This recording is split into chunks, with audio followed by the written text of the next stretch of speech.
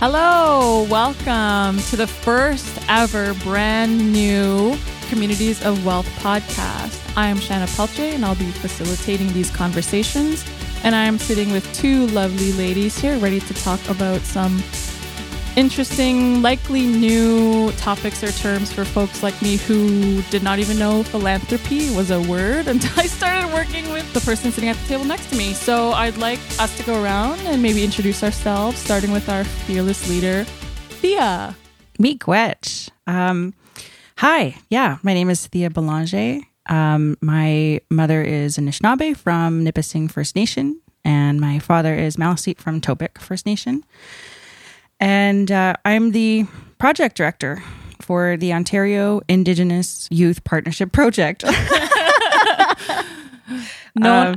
Popularly known as OIP. OIP, yeah, because it's really long, so we hyphenate it. But and essentially what OIP does is we provide grants for Indigenous youth, but we're also a granting program that was created by and for Indigenous young people in Ontario.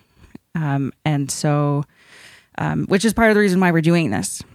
But maybe I'll pass it over to Gabby to introduce herself. Cool. Hey, everyone. Ani, Bojo, Tonchekiwao. So most people know me as Gabby, but professionally, it's Gabrielle Fayant. I'm originally from Alberta. My family comes from one of the 8 land-based Métis settlements called the Fishing Lake Métis Settlement. But I'm now a guest here on unceded, unsurrendered Algonquin territory. And I'm the program coordinator for OIP. I've been with OIP for many years now. And it's because I'm really passionate about this work. I'm very much someone who can't really get involved with something unless I really believe in it. So I've been with OIP for, I would say, almost 8 years. So I think that shows what kind of work we do and how dedicated we are and passionate we are about supporting Indigenous youth. So I'll talk about that later on, but thanks so much for having me. Yeah, this is really exciting to sit here with these two fearless que and talk about the work that we do at OIP and why this podcast is coming into existence. So Thea, I was wondering if you could tell me a little bit about, I guess, your early involvement with OIP. Yeah, absolutely. So I'll start off with just like a quick origin story. So it don't gotta be too quick. Well, I mean, it's a superhero origin story. So back in 2014, I was actually working at an organization called the Circle on Philanthropy and Aboriginal Peoples in Canada. And at the time, obviously the Circle holds all kinds of different relationships. And at that point, there was a relationship with what was known then as Tides Canada and now is known as Make Way. But they had a funder that actually came forward and had a small amount of seed money. And so so the Circle, Make Way, these are all... What? These are charities. They're involved in philanthropy and in the charitable sector. So they all kind of do different types of things, but would be housed underneath the philanthropic sector hat, I guess. Okay, which is gives money. Yeah, some of them do. I came into this work as somebody who didn't even know what philanthropy was. So just for folks who are kind of like, yeah, absolutely. So, different organizations provide different types of services. And so Tides Canada or Make Way, they do a lot of sort of different things. And so some of them, like they have a shared platform, which OIP is on, which helps us with like administrative type things, especially for like small organizations like OIP. You know, we're run by 2 people. So it's myself and Gabby, who's also part-time. So we don't have like facilities or anything like that. So these organizations can come in and help support them. They also help donors find ways of giving. And so they help to sort of advise people, which is exactly how OIP kind of came to be. So they were working with a funder who was like, they literally just said, I have this money. It was about $40,000. And I want it to go to Indigenous young people in Ontario and whatever work comes out of it be rooted in community well-being. And that was really broad. So that's how the Tides Canada came to the circle. And then that's how we started the steps to create OIP. So the circle was working with many different foundations, creating different sort of pathways and relationships and just sort of different ways of working and building better relationships with Indigenous communities. So we got together a group of young Indigenous folks who were in Ontario, who had experience with trying to access granting dollars, and said, we have this, what do we want to do with it? Is this even enough money? Do we just want to donate it? All of those really big questions of like, here's this $40,000, what do we do? And out of that meeting, the decision was to create an opportunity for youth to apply and use it for whatever it is that they wanted to do. And in that beginning, we didn't realize what we were doing or how it was going to be so significant in our sort of reputation and how we were working. It was just sort of an intuitive thing to do. If you want to serve Indigenous youth, involve Indigenous youth in the decision making right from the start. And that's exactly what we did. So prior to that discussion, are there like any models that exist for like in the philanthropic sector about working with Indigenous young people or like? Well, there are, but they don't work in this way. Okay. You know, so I think that's the big difference is like I haven't come across any granting programs that provide the opportunities that we do in the way that we do. And that is entirely Indigenous led. Our steering committee is all Indigenous. Our youth advisors are all Indigenous. And so these are the people who are making the decisions for the applicants. And that's not something that typically happens. Mm. And then how did you come to have a sort of leadership role? It was like a process. It just kind of happened, you know, like when we started doing this was not, we didn't have a person who was dedicated directly to it. It was always off of everybody's desks, off the sides of everybody's desks. And so everyone believed in it and knew that this was important. And so we continued to make it happen every year. And it wasn't until we actually received core funding from YOF that I came into the position of a full-time director. So it was gradual. Like I was even a contractor at one point, and like I just did some side work for OIP to keep it going, and especially because I had the history with it. So that's kind of how I was brought in. The history as in? Well, I had been there from the start. Oh, okay. Yeah. And so eventually I left, the circle, and, life does whatever it does. And then all of a sudden I came back, and it was like we had finally received this pot of money to get this going and move it for the next 5 years. And so I got the opportunity to do it. And then, so how does the Ontario Indigenous Youth Partnership Project, as like the name, as the, like, how does that come to be from that moment, from that point of you returning? Well, I mean, that decision to call it that was made right in that day. That very first day that everyone got together and decided it was going to be a granting program, they named it. And so, OIP was born. Wow. Okay. Yeah. That's incredible. So you receive all this money, and then how do you go about inviting young voices into the distribution of those funds, the leadership circle of those funds, and maybe how Gabby came to be involved even in the early days? Well, I'll just say that like before Gabby tells a bit of her story and involvement, it was like there was no particular way of sort of doing it. It was really quite natural. And so I can't say that we like created a pathway or like a document or how we were going to do it. We just sort of did it. And it was all mostly through our own relations, through our own friends, family, communities, cousins, through Facebook. And that's how we just got the word out. Like I told all of my cousins to share it on Facebook when we had the opportunities come up. And like, that's kind of how it started rolling. Opportunities for youth advisors or opportunities to apply for the funding? Apply for the funding, like both. Like all of it is very intuitive. Like there's not one way that we do things because we think this is the best way. It's like sometimes that changes. So there wasn't like a direct intention to do certain things. It was just very natural. Mm-hmm. And so I guess before we get to Gabby, again, when you reflect on those early days and sort of what we're doing here today, like what why is this podcast important?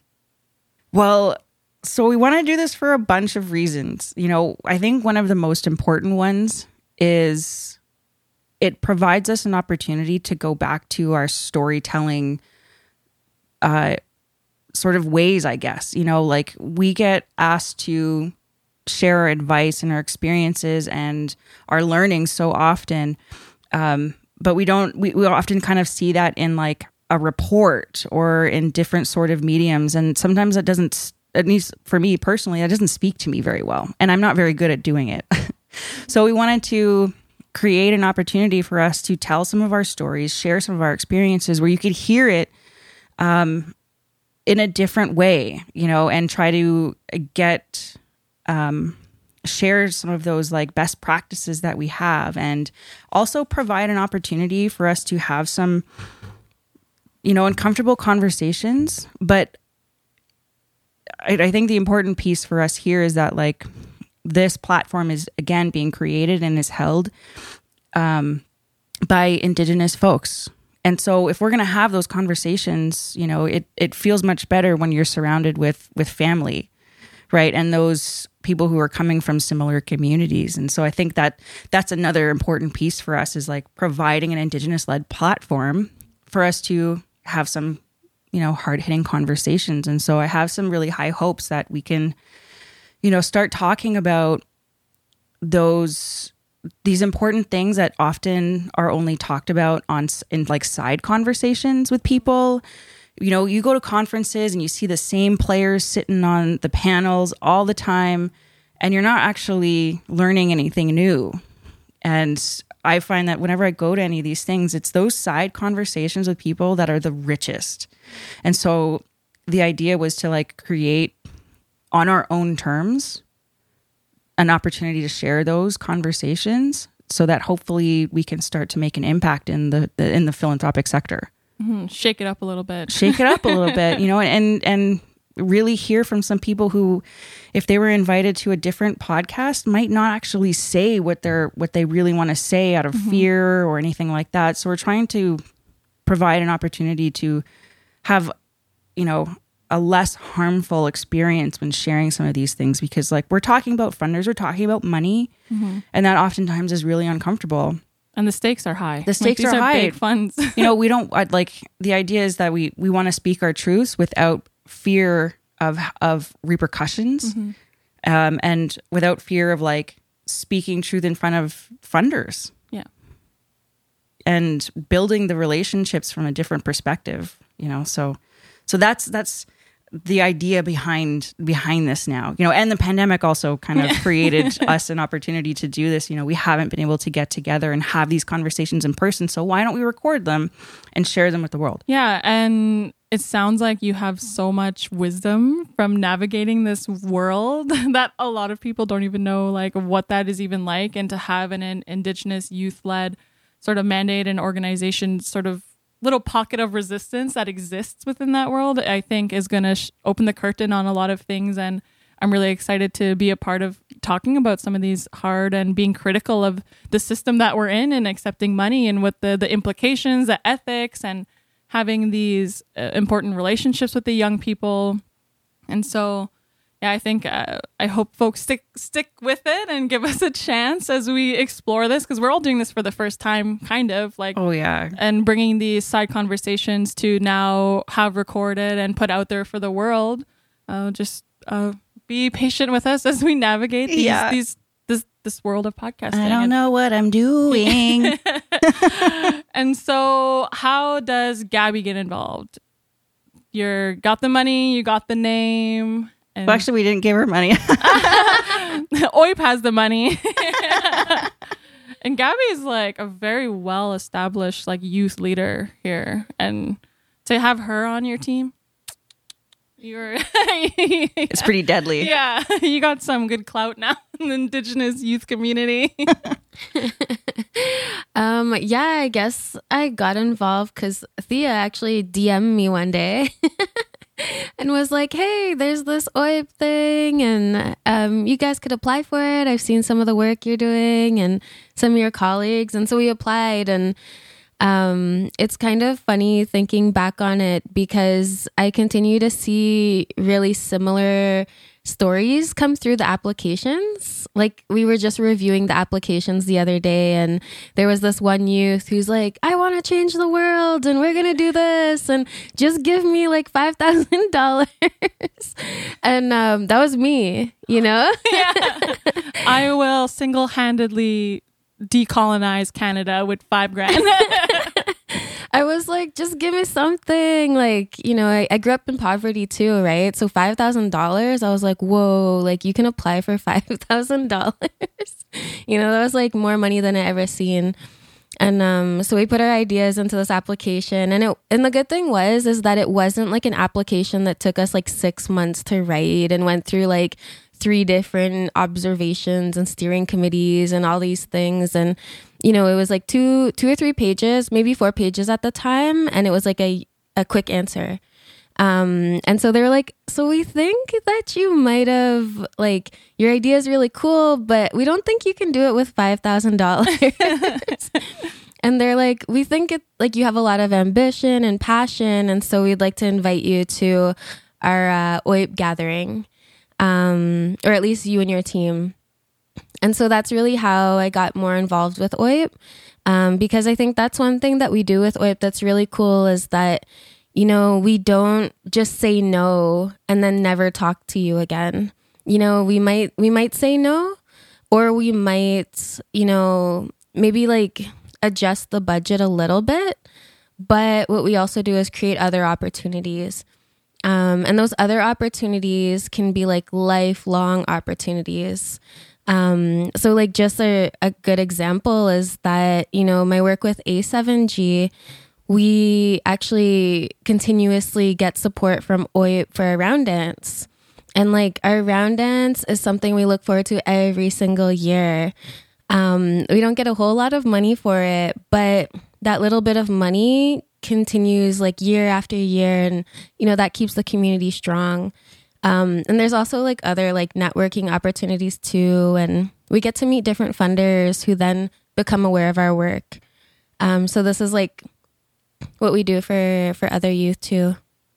So were you a part of the first round of funding? Yeah, I think you had applied in our very first year, and then after that, I don't think you applied again, but that's when we invited you to become a youth advisor.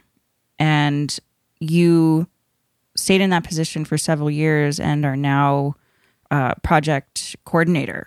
And so, and that's another thing too, is that like with all of our youth advisors and the folks that we engage with, is we try to continuously find ways of keeping them engaged if they want to. You know, like let's say, for example, like Gabby and Quinn, who served as youth advisors for probably about 3 or 4 years, weren't ready to let go when they were sort of transitioning out of being a youth and saying like, okay, well, I don't really fit that, you know, that spot anymore, but I don't want to stop working with you. And so it was like, okay, well, like, how can we continuously find different ways of engagement? And so Gabby is now a part-time coordinator, and Quinn is the chair of our steering committee.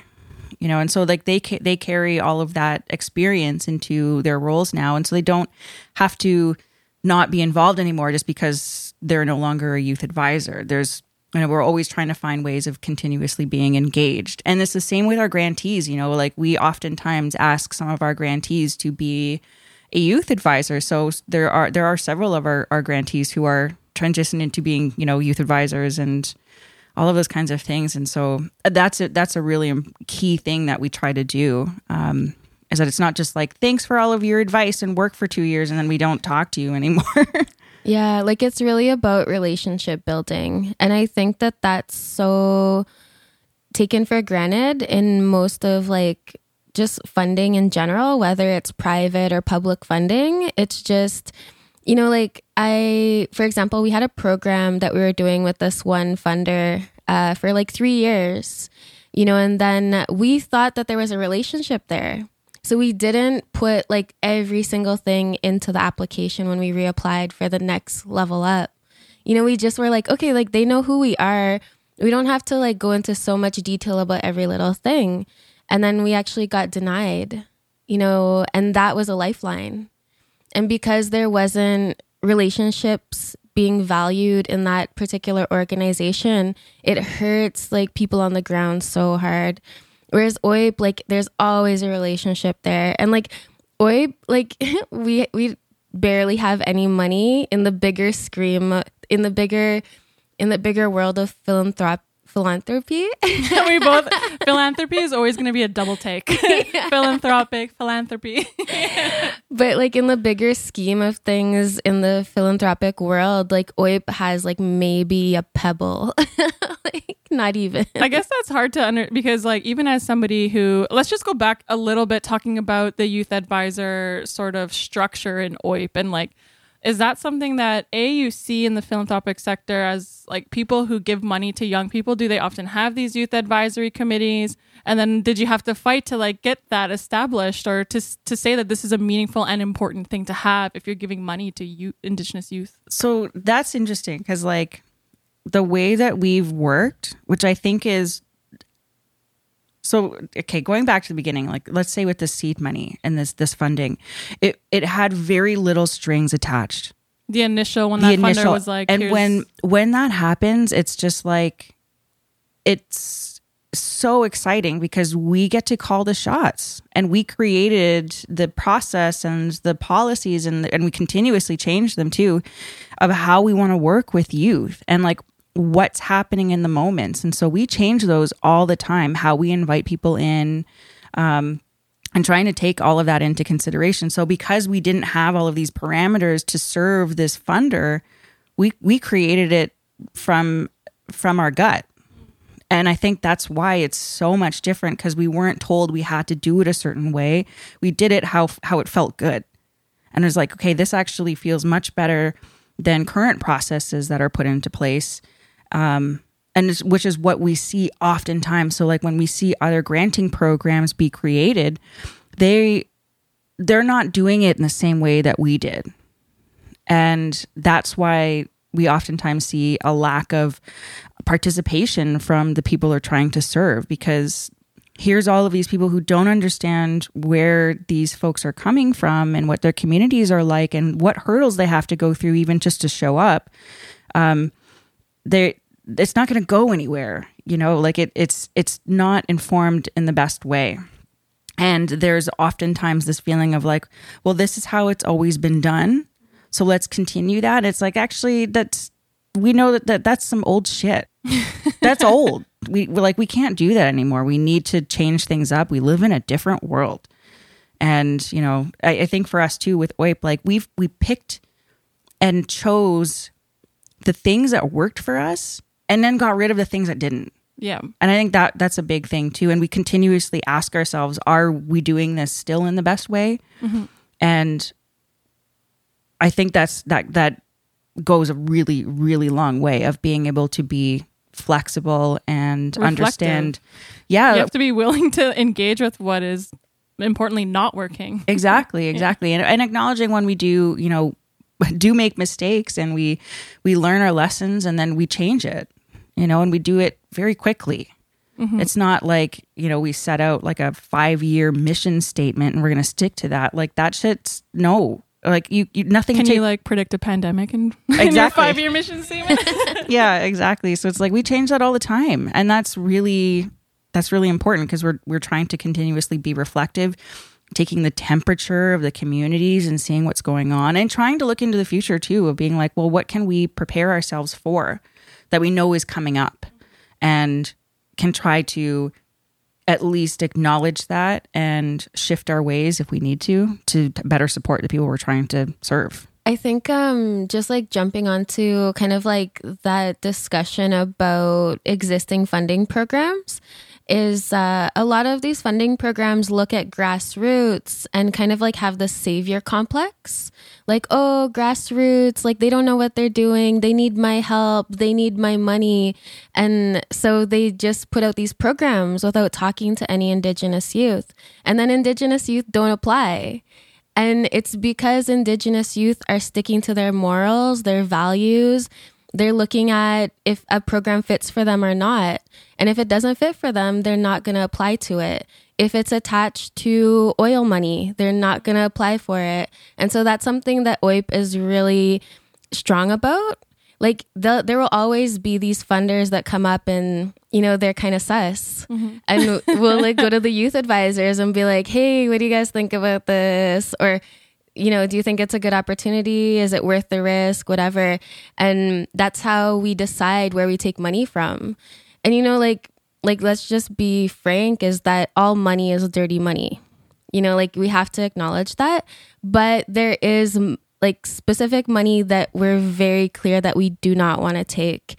And it's the advisors that guide that.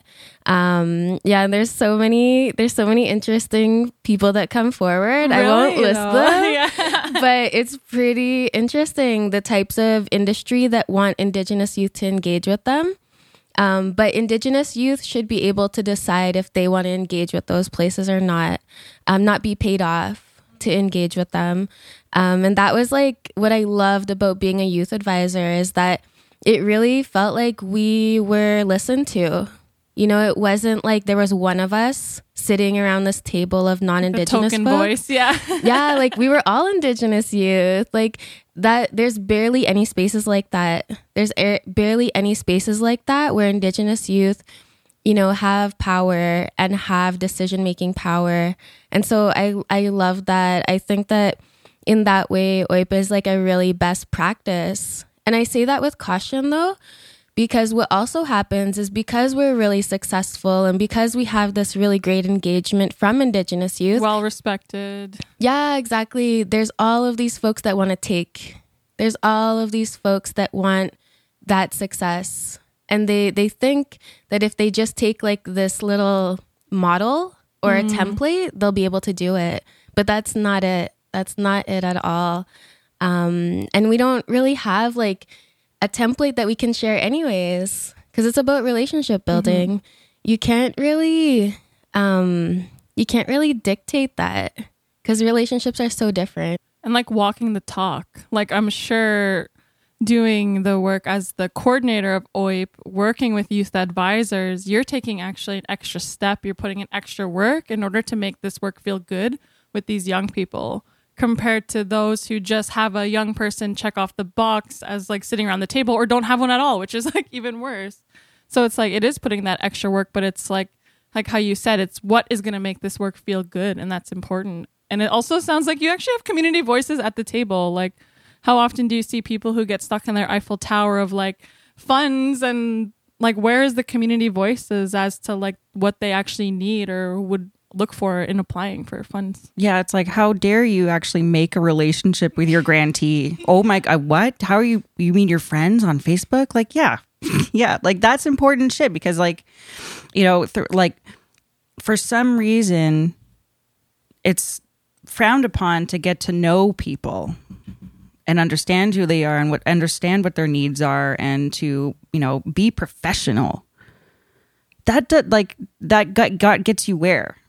It doesn't really get you very far, and you have this wall up, and all of a sudden there's still no trust that happens between the two of you, you know. So, and that this is like another prime reason why we wanted to do this podcast, is like, we have all of these experiences, and like we don't have a written out model of how we work, because we change it all the time. And so it's like, we've thought about this too. We've been asked to like make a national program. And that, like, we just know that A, that doesn't work. That's not going to happen. But B, like, we don't have like a roadmap that we've created. You know, like we intuitively work, and you can like switch out the word intuitive with spirit.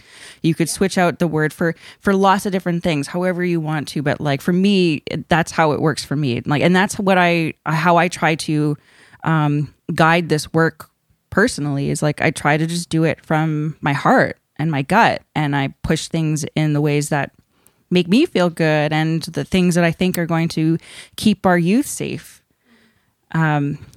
So those are things we want to like talk about and share and have people hear, because like I said before, like we have these conversations on the side and they're so rich, and I just wish that like everybody else could hear this. so that they can learn and try to be better grant makers. Well, it sounds like, promoting relationship building is going to be a shock in and of itself among funders, or like having a youth council and or not a youth council, a youth advisory committee, but also doing that well with those young people. Like, you are constantly checking in how we're doing, and we have a whole episode planned with youth advisors. So maybe we can sort of start to turn, but just to recap, a youth advisor does what in the role with OIP? Oh, well, so they guide how we work every year, and so there's a lot of sort of roles that I think youth advisors hold, but one of the first things that we do in a year is we get together and we look at what's happening in the year, and we talk about what happened in the past, and we revise things. So we have a set of values. We're very value driven, and so we have these words and we define them by how we want to work every year, and that's guided by our youth advisors. What do these words make sense? Do the definitions make sense? Do we want to change anything? And that changes every single year. So it's not we talked about 5-year mission statements and things like that, and it's this is exactly what we don't do. We change it every single time, because I remember at one point, we had this whole set of values, and we wanted to incorporate decolonization as a word. And I remember we had a few non-Indigenous folks in our team at that point who totally cringed and got all tight butt about it. And yeah, but it was funny because I was 5 years ago. Now that word is just a total buzzword, right? So it's not it's uncommon, but at that moment it was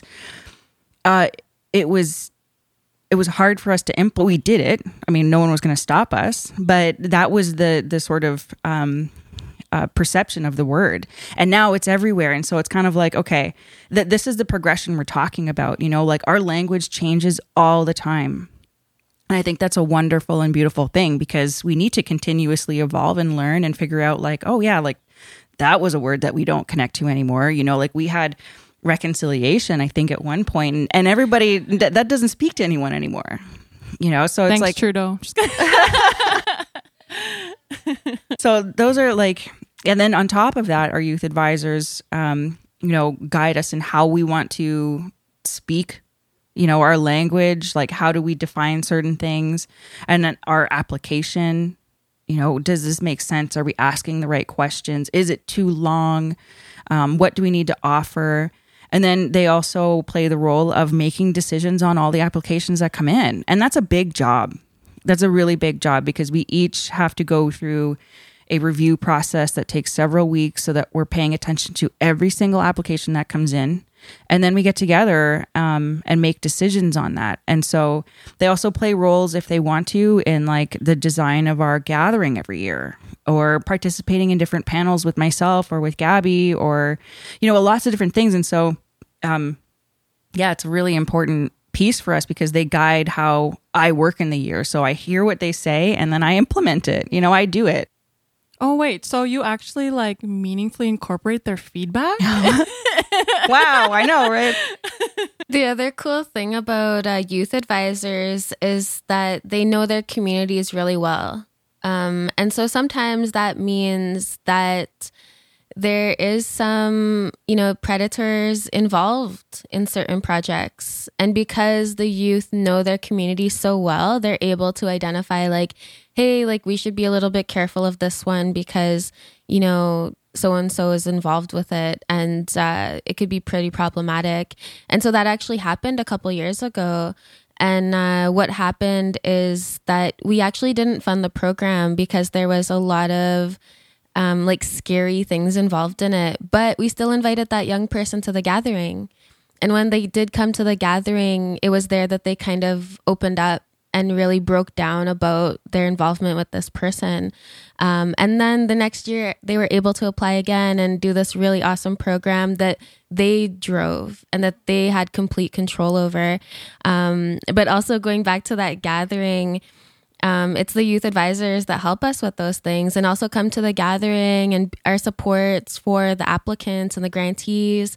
And so we did this really cool kind of like breakout part where it was the grantees that actually decided what kind of workshops they wanted to do instead of us just saying like, hey, you need to learn about budgeting. Yeah.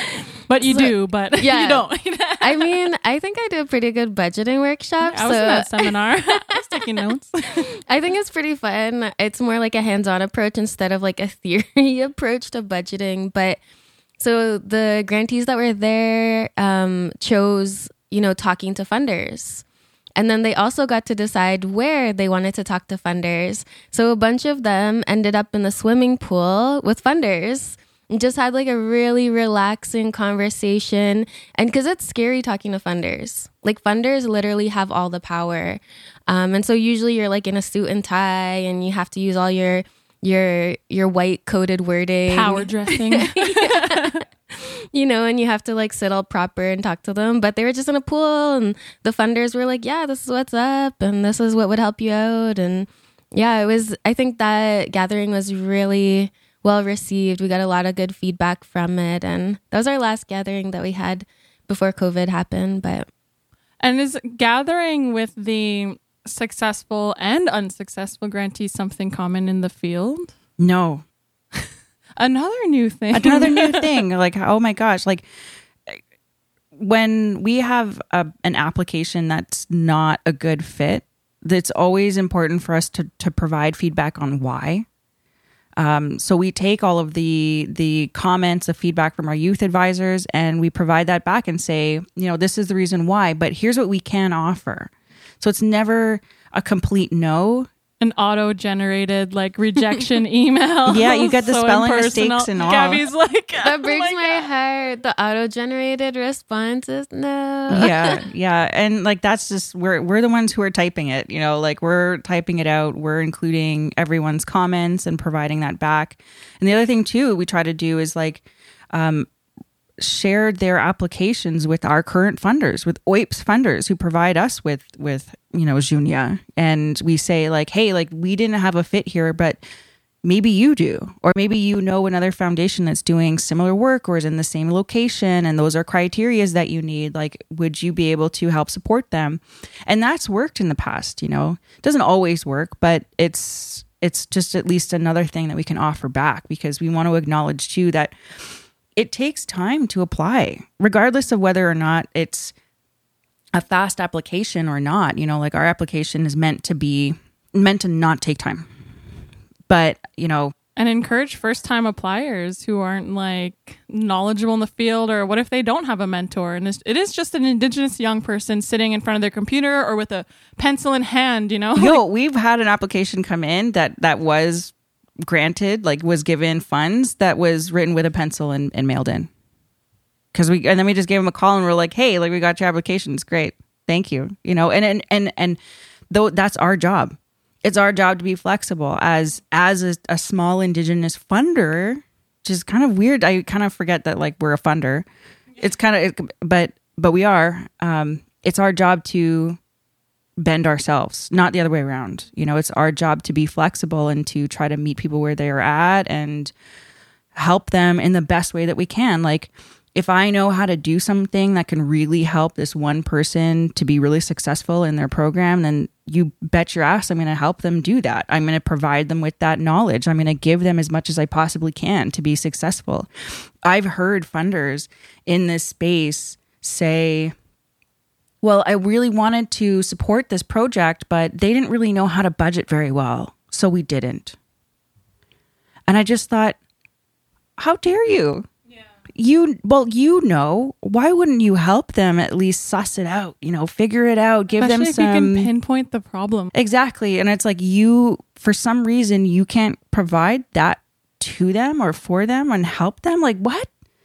No, so that's exactly what we try to not do. And we don't try not to put people through that. We're there if you want to call us and I can type the application for you. We can do that. You want to submit the application in your language, do that. It'll be our job to translate it.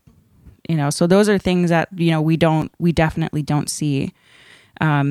happening, and that those are things we want to share and talk about and see, like, well, if this is something you're interested in doing, well, here are some of the things that you need to consider before trying to create an Indigenous program or whatever it is. Yeah, and like for myself, being an applicant and applying to many different funding pots to do the really important work we do, you know, I know that every single time I write a grant or a proposal, I'm putting my heart into it.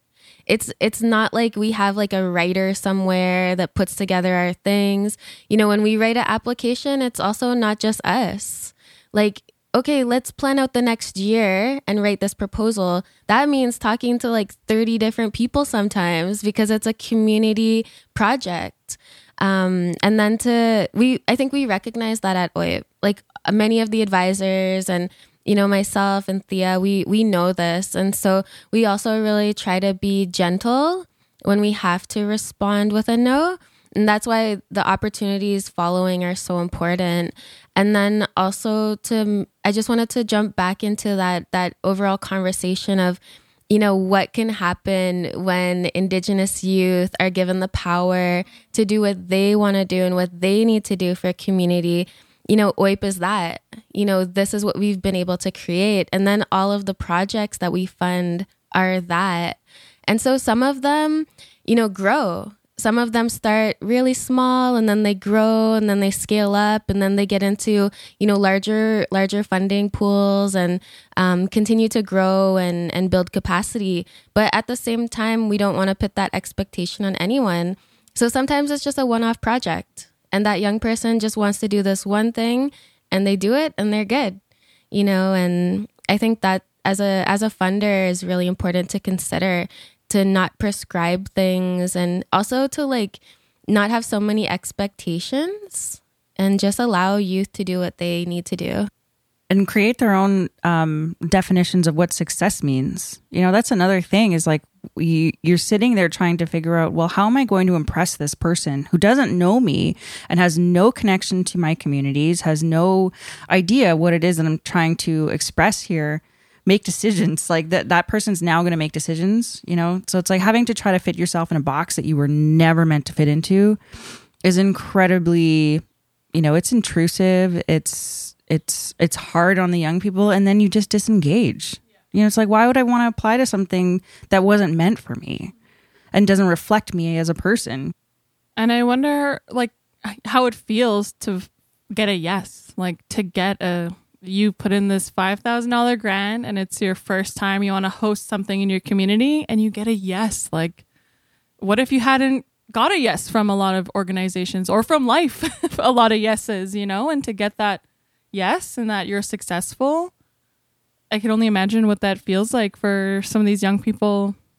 Well, it feels pretty great to send that email. Yeah. That's always a fun email to send. But, you know, it can be, it honestly, Gabby said this a long time ago, but yeses to these types of grants can be life-saving. They really can, because we don't know what's happening there, but we know this young person knows what they need to do. And that's just something that we don't see in the sectors. We trust them. You know, we have a lot of trust in the youth that are applying. We know when they apply, they're thinking about it. They know what they need. They've you know, explored what they need to do to accomplish whatever project they're applying for. And we trust that they're going to do it. And it's that simple. And that's the other thing that we try to do too, is like, which is why the gathering is so important. When we get together, they can actually see, like, we're just a couple of humans running this. You know, it's not a big organization. It's not some big foundation. It's just, it's run by their peers. It's run by their cousins, you know, like, and that makes a huge, huge difference. Yeah, like, I think a yes is literally just saying, like, we believe in you. And sometimes that alone is just like, it like makes you like really happy to feel like someone believes in you and trusts you, you know, and thinks of you as an expert. And I think also like a yes can literally mean pulling someone out of poverty. You know, someone could just be that close to getting out of poverty, and, you know, they add this small grant and are able to pay themselves a little bit. Like, that could just change someone's whole year. A yes can build a whole community. A yes can sustain language. It can revitalize traditions that might be almost dying out because of colonization. You know, a yes is like bringing back midwifery, for example. A yes is like bringing back seeds. That's food sovereignty. And a lot of it too, it sounds so small, like $5,000, like in the grand scheme of things, but it's literally a seed and it starts growing, you know? And so sometimes you don't see the impact right away. You know, and that's another critique I have of big funding programs is they want you to get 100 people in 3 months. And, you know, that's all you have to work with. And there's no area to make a mistake. But for us, it's like, you know, if you make mistakes, it's okay. And sometimes it does take years for someone to come back and say like, hey, like, I just wanted to let you know, this is what this grant meant to me. And so being able to take time with with youth also is very important. Well, and like, that's one other thing is just what we ask back is that we ask them to just share what they want to share. And that means the whole world. And I think we're going to go through another episode where we talk specifically about it, but like what happened during the pandemic and what happened with reporting. You know, we witnessed it as OIP, how hard it is sometimes for grassroots orgs to do reporting because you're being asked questions sometimes that don't apply to what you're doing, and it makes it really difficult. And so we recognize the difficulty around that, around evaluation, the problematic things around it, and try to just say, tell me what you want to share. And do it in the way that you want to. Do you want to send me an email? Do you want to create a Instagram page? Do you want to send me a voice note? Did you make a video? Like anything. And that's completely fine. You know, it's on their terms because we were trying to put the power into their hands, right? Like we're there to serve them, not the other way around. And that's how these programs often get treated. You know, like you have to be the absolute best or else you're not going to get any money. And it's like, yeah, there's this prescription of like how to be, and it's like we gotta move away from those typical practices and unpack those practices too, so that we can start making an impact on the sector. So we have better people who are better informed to make decisions and help support the communities that they're trying to serve. I really like this idea of putting somebody else in the driver's seat of sort of how they're accessing those funds, because it sounds like it's typically not that way, and that young people are having to become something else in order to access that money. And when you think about or talk about wanting this work to feel good, it's not going to feel good to have to be somebody or try to be something else when the work you're doing sort of doesn't reflect the money that you're trying to access. Like, that must be so hard. And I guess what I was wondering is, we've talked a lot today about the establishment of OIP. We've talked about how this was just a gift of money in the beginning, and now it's been going for how many years? 7 years. And Gabby in the room has been transitioned from many different roles as an applicant to a youth advisor to now a part-time, is it coordinator of the program? Like, that's incredible. And I think, like, what does that mean to have stuck around for so long? And sort of when you think about the relationships you have with other funding agencies, like, you're not going to be so willing to stick around that long. Yeah, exactly. And like for me, it's really important to do work that, you know, aligns with my values and my integrity and my morals. And so like, that's why I've never worked in the government. You know, like, I just wouldn't be able to do it. But OIP, you know, I think that OIP also works in a harm reductive way, which is something I'm really passionate about on the ground, you know, working with with Indigenous youth one-on-one, you know, you have to approach youth from a harm reduction lens, you know, and I think OIP does that even within the philanthropic sector. So we're bringing those really good values and ways of doing things to everywhere we go. And I think that's something I really enjoy about OIP.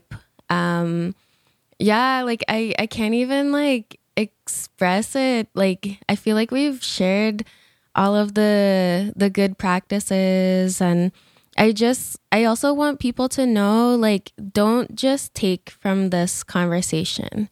Like, if you want to do these things, please reach out, get consent. We don't want to see like 5 different OIPs started. Like, reach out to community, ask community consent before you extract their models and templates of doing things. And that's something like I would say about anything, not just OIP, but just in general. There's this really extractive business of, you know, extractive research, even within the nonprofit industrial complex. It's like extracting from grassroots. And that's so violent and it's very harmful, you know, especially for like OIP. We're so tiny, you know, like we actually, yeah. Like we would love support, not stealing. And, you know, I think just going back to your point about, you know, allowing us to be who we need to be, is really the way forward. And when we force Indigenous people to assimilate or fit into our little boxes, we're actually replicating the same harms that residential schools caused. That's that the 60 Scoop caused. And so be very mindful about how you're doing things, what you're asking of Indigenous peoples, and your intentions. Yeah, and I feel like even that reflection is a very like, that's an intense like thing to say, that if you're running with the status quo in this sort of like funding philanthropic world, you're like practicing assimilation or like encouraging Indigenous people to assimilate. And Thea, like when you think about something like that reflection, is that something that you would bring up in a meeting or that's the point of this podcast, is like to make those sort of like assertions that are important and like that need to be considered? Yeah, I mean, like personally, that's something that I am working on as like an Indigenous woman leader, right? I'm leading this work and I'm trying to embody some of those values personally. So I'm getting better at calling that out in spaces where maybe 5 years ago I wouldn't. But that's part of like my process. But it's I lost what I was going to say. It's gone. It's gone. Yeah, it left me. That's something. So talking about like, you were just saying something. You reflected on like even earlier when we talked about decolonization or talking about. I remember. Yes. Sorry, you said a decolonization and that was it. The thing I want to say too is that like OIP is great. It is not a perfect program. It is not a decolonized version of philanthropy. You know, like it is not like it we have these elements that are great, but we're still built on colonial structures. Like we still have to play the game. And that's a really important thing I want to say, is that like, I want to acknowledge that it is not completely perfect and doesn't completely eliminate harm. We still have to participate in this game. And this is another reason why we're doing the podcast, you know, because we want to talk about that and share, like, acknowledge the fact that, you know, it's not this, you know, perfect thing, but we're trying to make some of those small changes so that maybe in 10 years from now or 20 years from now, programs aren't going to look like they did now. Hopefully. Yeah.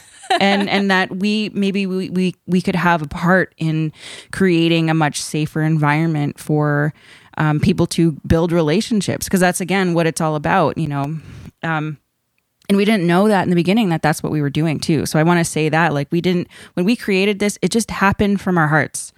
And over time, the response to it is how we started to realize how important this work really is, how critical access to these small grants really are, and how important those processes that we're putting into place are. You know, like we're continuously trying to even create a much better environment working within OIP. Like we're looking at creating different types of, HR policies and like those performance evaluations, like how do we decode that, and do it in a much, less harmful sort of way? Because those can be really harsh. Like how many youth did you help this year? It's like, is that a good question? Like, I think on like going on to that micro grant conversation too is like people saw OIP and they're like, oh my God, Indigenous youth all must want micro grants. And so you see so many micro granting programs now. But I want to acknowledge that a lot of the work that happens in community is so much more than what a micro grant can even cater to. So let's keep our different diversities of funding pools available to Indigenous youth. Like Indigenous youth deserve so much more. There's micro grants that are really great that we do really well and are kind of like project based and like kind of like startups in some cases. But there's also, TRC Call to Action 66 that actually talks about multi-year funding for Indigenous youth programming. And so let's not forget about that either. And like 5 years is not long term. Just want to say that, because that's the duration of OIP. That's what, that's one of our core pieces. But like typically you do see like 5 year granting cycles, and 5 years is not long term. That might have been considered like a long time not too long ago, but like we're starting to realize that like no, when you invest, you need to invest for much longer than that. As a funder, like it we can't just solve all of these problems in 5 years. We can't come to like, this is an ongoing process, and we all need to jump in and consent to it and give in to the process, and acknowledging that we might not have the best results in 5 years because it's going to take probably longer than that. You know what I mean? Like it's, especially if you're centering relationship building and like doing the work in a good way. Like you're not just like chugging and going as like a simple process. It's very slow. It's very reflective, but like important. And you see the returning applicants, you see the like happy posts and like the good engagement with OIP online, and like that's all very telling as to like how people see and want to interact with OIP. And I also think that it's interesting that conversations around a granting agency or a funding agency have words like safety, protection. Like you often, Thea, talk about like wanting to protect these young people from like the things that you see or like have to engage with in the sector, or how do I protect? It's like, it's a very, very anti-ethic of approaching this work. Yeah, I do feel that way. Like I feel like I want to learn about what's happening and not put anybody through that. Like I've experienced a lot of really horrific and abusive things in this sector, and that's absolutely not a lie. and I learned how I don't want to work, how I don't want to treat people, and how I can be a better, leader, I guess, in this space, so that it's a safer spot. They have a person that they can trust, and that's something that I try to embody a lot, and tell the truth about what's happening in the sector too, of saying like, okay, well, this is what I experienced before.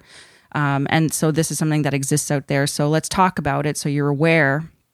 And how can I prepare you to enter a new world? Because we do have lots of returning applicants, and we've supported youth multi-year, but they oftentimes do grow. And we want to see that. There's been times where we've had some of our applicants have had more money than we did. And I think that this just is not E7G. and I think that's like one of the best things in the world, because we're seeing them grow. But like, how can we prepare any of these young people to then, equip themselves with armor so that they're not hurt as bad when they encounter these things that we've experienced? And I think part of that is just being explicit in stating that I'm in your corner, like, let's talk about it. Yeah. That's not an auto-generated email. Yeah. Even in that acceptance, it's like, even at our gathering, we had a navigating institutional harms and protecting yourself, like just open conversation about some of the different things youth experience when working with like large organizations or accessing funding. Yeah. And like, you know, I grew up really, really rough, you know, like I survived poverty and all kinds of, you know, different types of abuses and things like that. But what I would say is some of my most traumatic experiences is actually working within government or for government and within institutions. And so I feel like that's what we're so protective about. Like we know the realities and so we try our best to meet folks where they're at, but we also want to prevent that institutional violence and harm from getting to these young people as much as we can. You know, we can't like, you know, hover over everybody and with like a shield. Yeah. Like I wish I could, but it's just not reality. And Me too. you know, I wish you could too. Sometimes that's the thing too, is like being like a kind of like an auntie to young people is that they have to learn the hard way sometimes. And, you know, they get, you know, they do learn the hard way in some cases. And so we're just there and we're just like, you know, I'm sorry you went through that. Like, let's do something else, you know, letting them know that there's ways to move forward and they're not alone in what they've experienced. So, and preparing them with questions too. I think that's a really good one of being like, when you leave here, like you're not going to experience the same thing out there. And like, and acknowledging that and saying like this, it's going to be different, and preparing them for that and being like, make sure you ask these questions when you start to engage with other funders or other sectors or whatever it might be. You know, like these are questions for you to ask to protect yourself. oh yeah, that's like that made me think of a gathering where there was a young person and they were asked by an organization to facilitate. I think it was like 2 days worth of workshops, and the organization was going to pay them like $100. And we're like, whoa, like, no. Like you deserve way more than $100. And we also had a really great conversation about how much beadwork is worth, you know, and like kind of like setting a rate for your beadwork. And it's really cool to see on Twitter now more and more folks are talking about that. Like I seen one person kind of like actually cost out exactly how much their beadwork was worth if they were to charge like that. And it was like $800 for this like beautiful piece of jewelry. But they're selling it for $400, you know, and that for them, they were like, I'm okay selling this for $400, but you know that there's people that will exploit that and be like, I'll give you $100. And it's like, no, we deserve to know what we're worth, and that what we do, whether it's creating something with your hands like beadwork or a ribbon skirt, or whether it's community work, that you're valued. Mm-hmm. And I think it's just so telling that when you're working with these young people, switching the mentality towards being critical of the way the institution operates versus it's something you did. Like you did something wrong in your work with these people, and that's why you're feeling so bad. It's like, no, they're making you feel bad because this system was not built to make you feel good or supported. Yeah.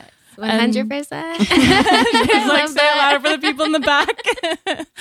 And I guess just in closing, I've had chills like multiple times throughout this conversation. I don't know what it is, but it's just so like organic and critical and important. And it's not an area I'm very well versed in. And I feel like I'm learning a lot. And I think you both walk a very, like a path that folks should admire, but not extract.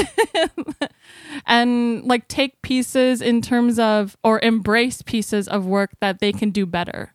Not co-opt, but like really embrace sort of the ethics that you're bringing forward to the table in terms of how to work with young people in a good way, how to not perpetuate the continued institutional violence that occurs within the funding sector, and how to be more accessible. Seems like a really big theme here too, is like how inaccessible a lot of these grants are in the writing process and the reporting process and being able to even just find these sort of funding opportunities. And even in the relationships, like you're being inaccessible if you're not willing to build that relationship with this young person, and just ultimately like putting the young person's success at the forefront of the way your institution operates versus you have this funding amount you have to use in this specific time, and this is the way we've always done it. And it seems to be working, quote unquote, depending on what they see success is. Our success seems to be defined in the way that we've managed to maintain relationships over the years and grow and keep people wanting to be involved with the activities of OIP. So in closing, I was just wondering if, like, what are your hopes and dreams like for this podcast, or what do you want people to take away, or what some of your just final reflections and thoughts on like a lot of the things that we've talked about today in the establishment of OIP and why it's important? Yeah, I mean, I guess what I want, like what you can, I guess, expect from this is like, it was born again, like was quite organic, but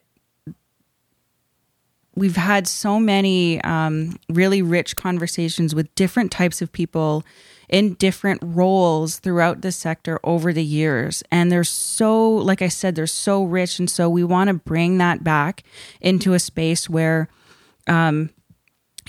people can come in, have these conversations that actually might make other people feel really uncomfortable, but they can do it so that those folks can then listen later and be like a fly on the wall. And so, we're going to be talking about, our next episode is going to be talking about what the pandemic has been like and how that has affected our work, and how it's affected our relationships with our funders.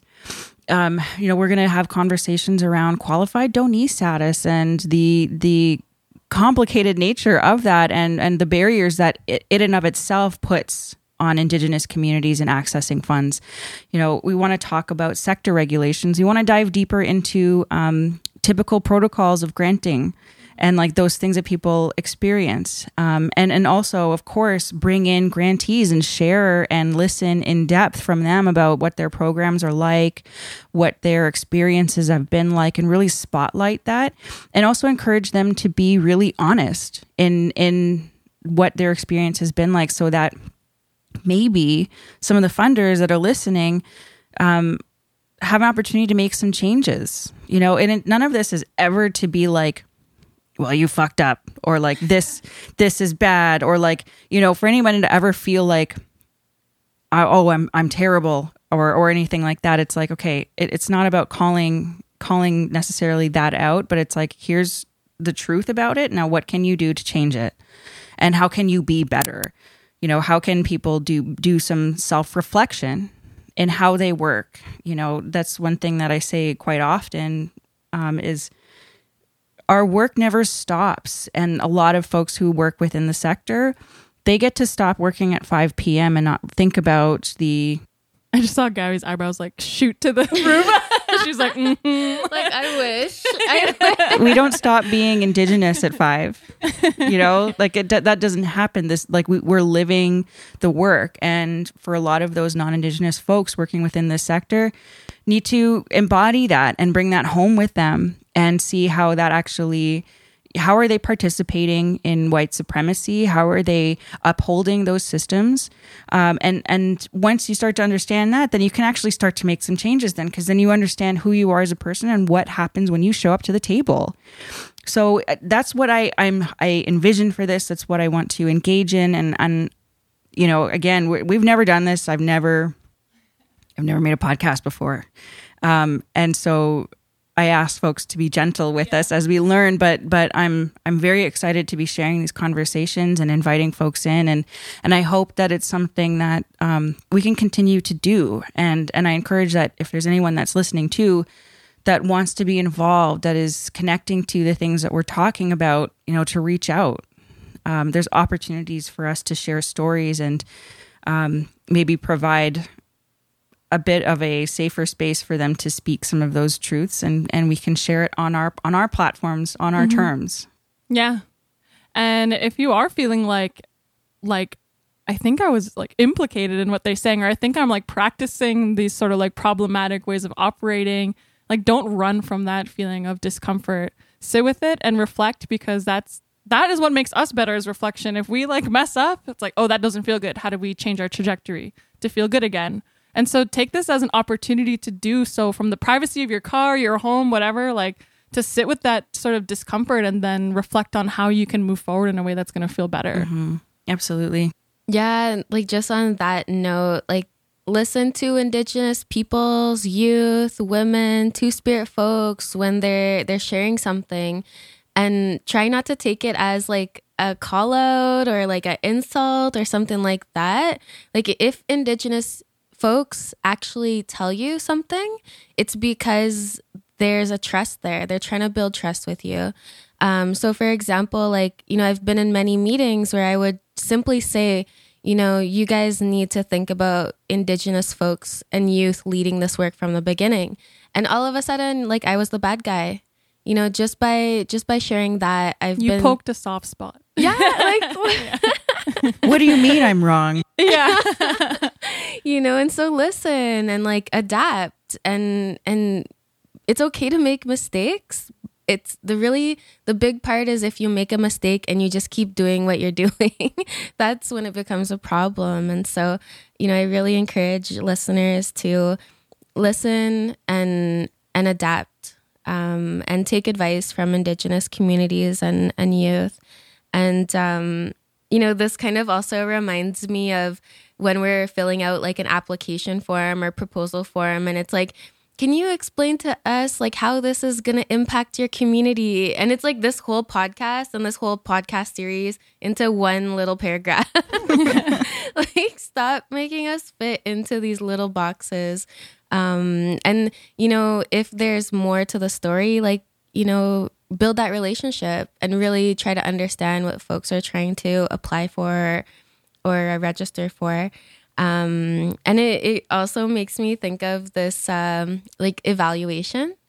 So we kind of touched on that a little bit, but there's all these like evaluation ways that institutions ask us to evaluate our performance, or evaluation and monitoring. I think that's like the term that most folks use.